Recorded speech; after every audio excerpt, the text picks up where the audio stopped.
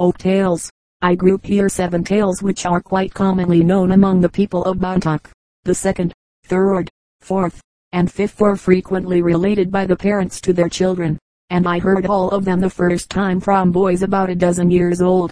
I believe these tales are nearly all the pure fiction the Igorot has created and perpetuated from generation to generation, except the Lumawig stories. The Igorot storytellers, with 1 or 2 exceptions, present the bare facts in a colorless and lifeless manner.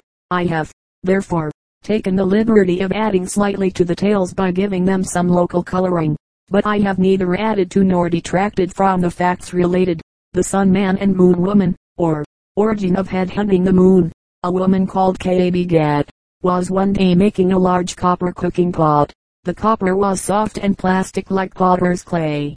Kab held the heavy sagging pot on her knees and leaned the hardened rim against her naked breasts.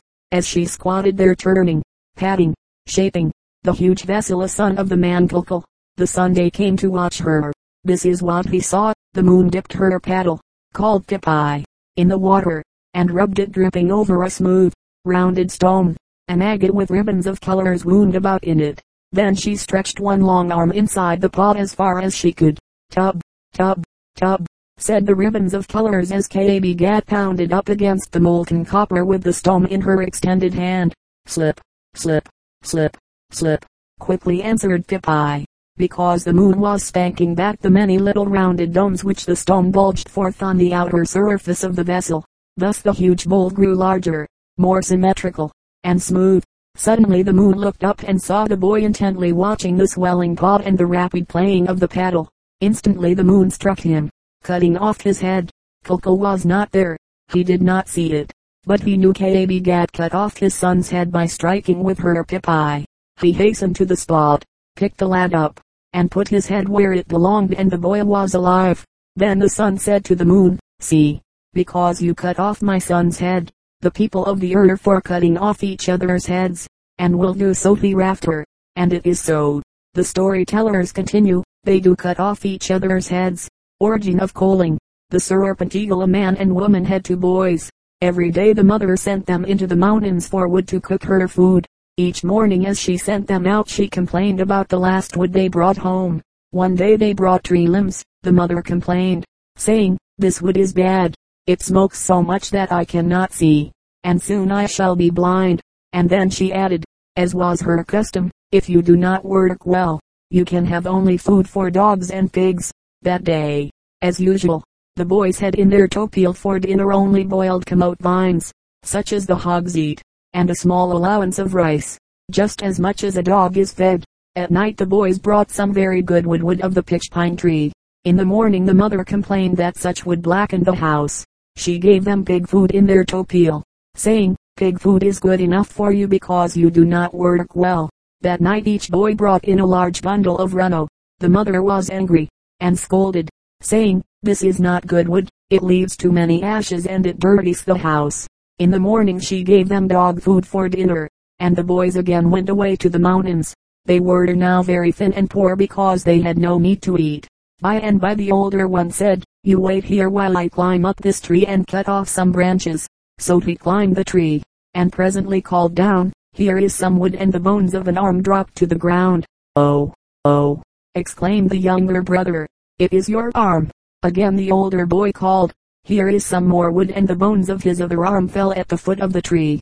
Again he called, and the bones of the leg dropped, then his other leg fell.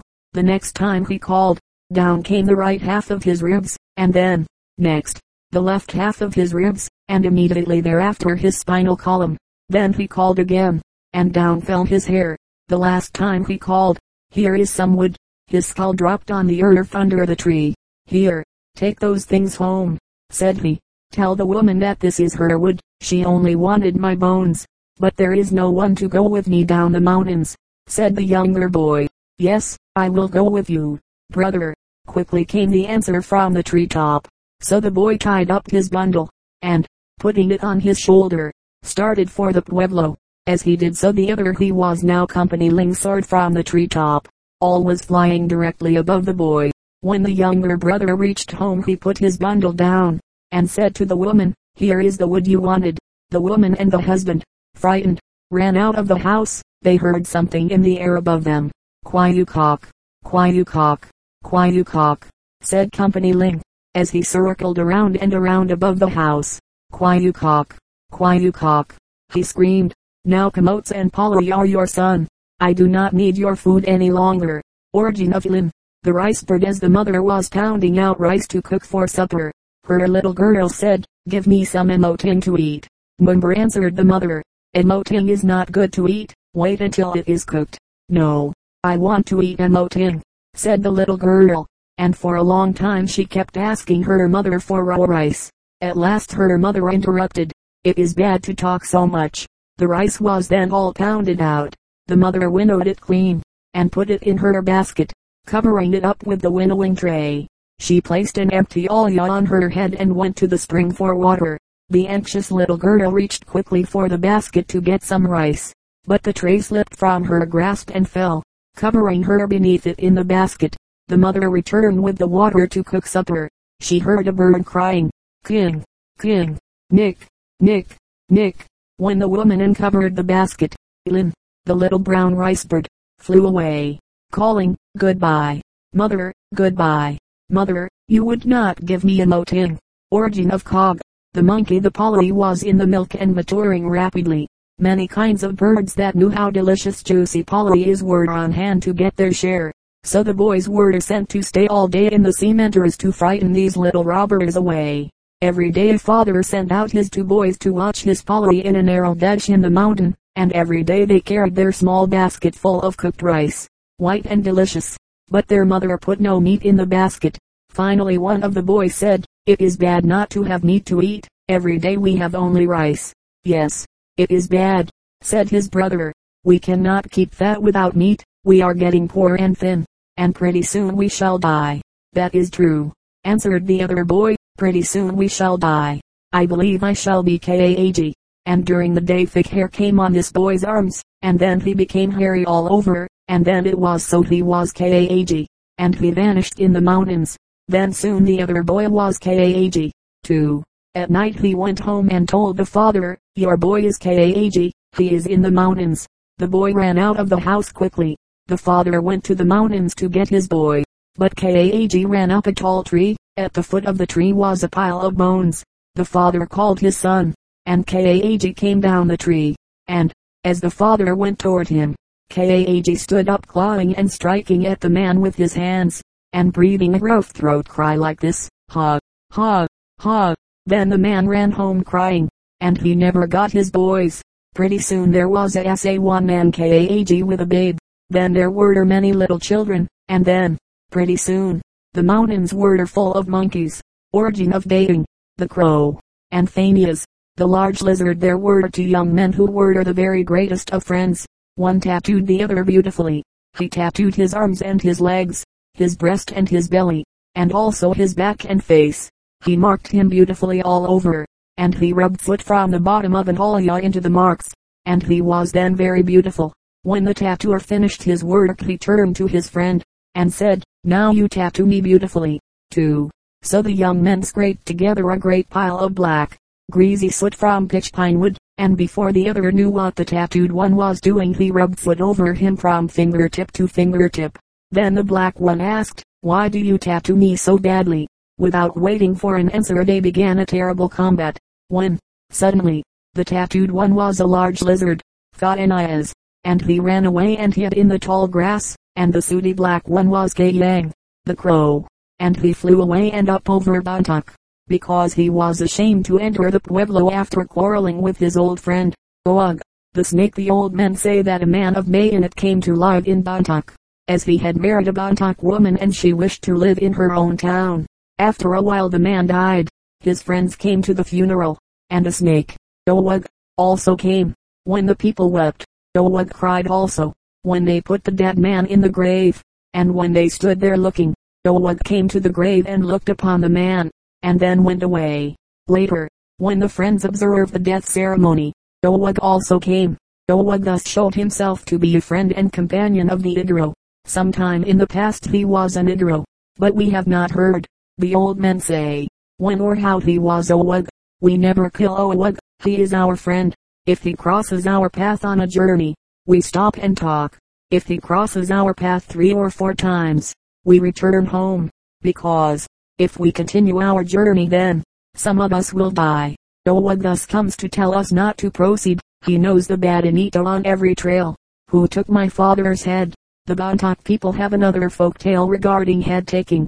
In it Lumawig, their god, taught them how to discover which pueblo had taken the head of one of their members. They repeat this story as a ceremony in the Pabafunan after every head lost, though almost always they know what pueblo took it. It is as follows. A very great time ago a man and woman had 2 sons. Far up in the mountains they owned some garden patches. One day they told the boys to go and see whether the stone wall about the garden needed repair, but the boys said they did not wish to go. So the father went alone. As he did not return at nightfall, his sons started into the mountains to find him. They bound together 2 small bunches of runo for torches to light up the steep, rough, twisting trail. One torch was burning when they went out, and they carried the other to light them home again. Nowhere along the trail did they find their father. He had not been injured in the path, nor could they find where he had fallen over a cliff. So they passed on to the garden. There they found their father's headless body. They searched for blood in the bushes and grass, but they found nothing, no blood, no enemy's tracks. They carried the strange corpse down the mountain trail to their home in Bontoc. Then they hastened to the Pabafunan, and there they told the men what had befallen their father. The old men counseled together, and at last one of them said, Lumawig told the old men of the past.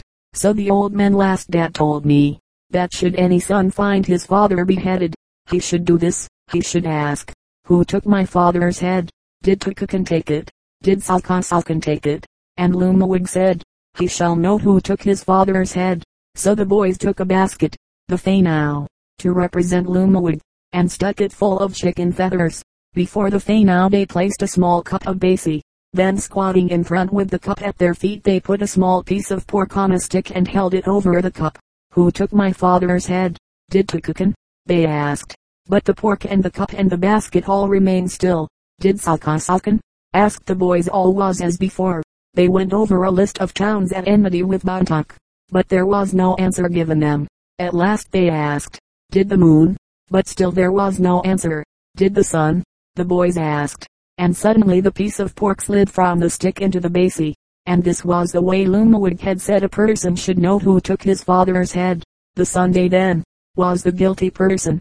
The 2 boys took some dogs and hastened to the mountains where their father was killed. There the dogs took up the scent of the enemy, and followed it in a straight line to a very large spring where the water boiled up, as it may in it where the salt springs are. The scent passed into this bubbling, tumbling water, but the dogs could not get down. When the dogs returned to land the elder brother tried to enter, but he failed also.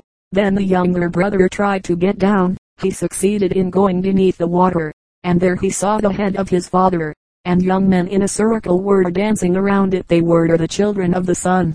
The brother struck off the head of one of these young men, caught up his father's head, and, with the 2 heads, escaped. When he reached his elder brother the 2 hastened home to their pueblo.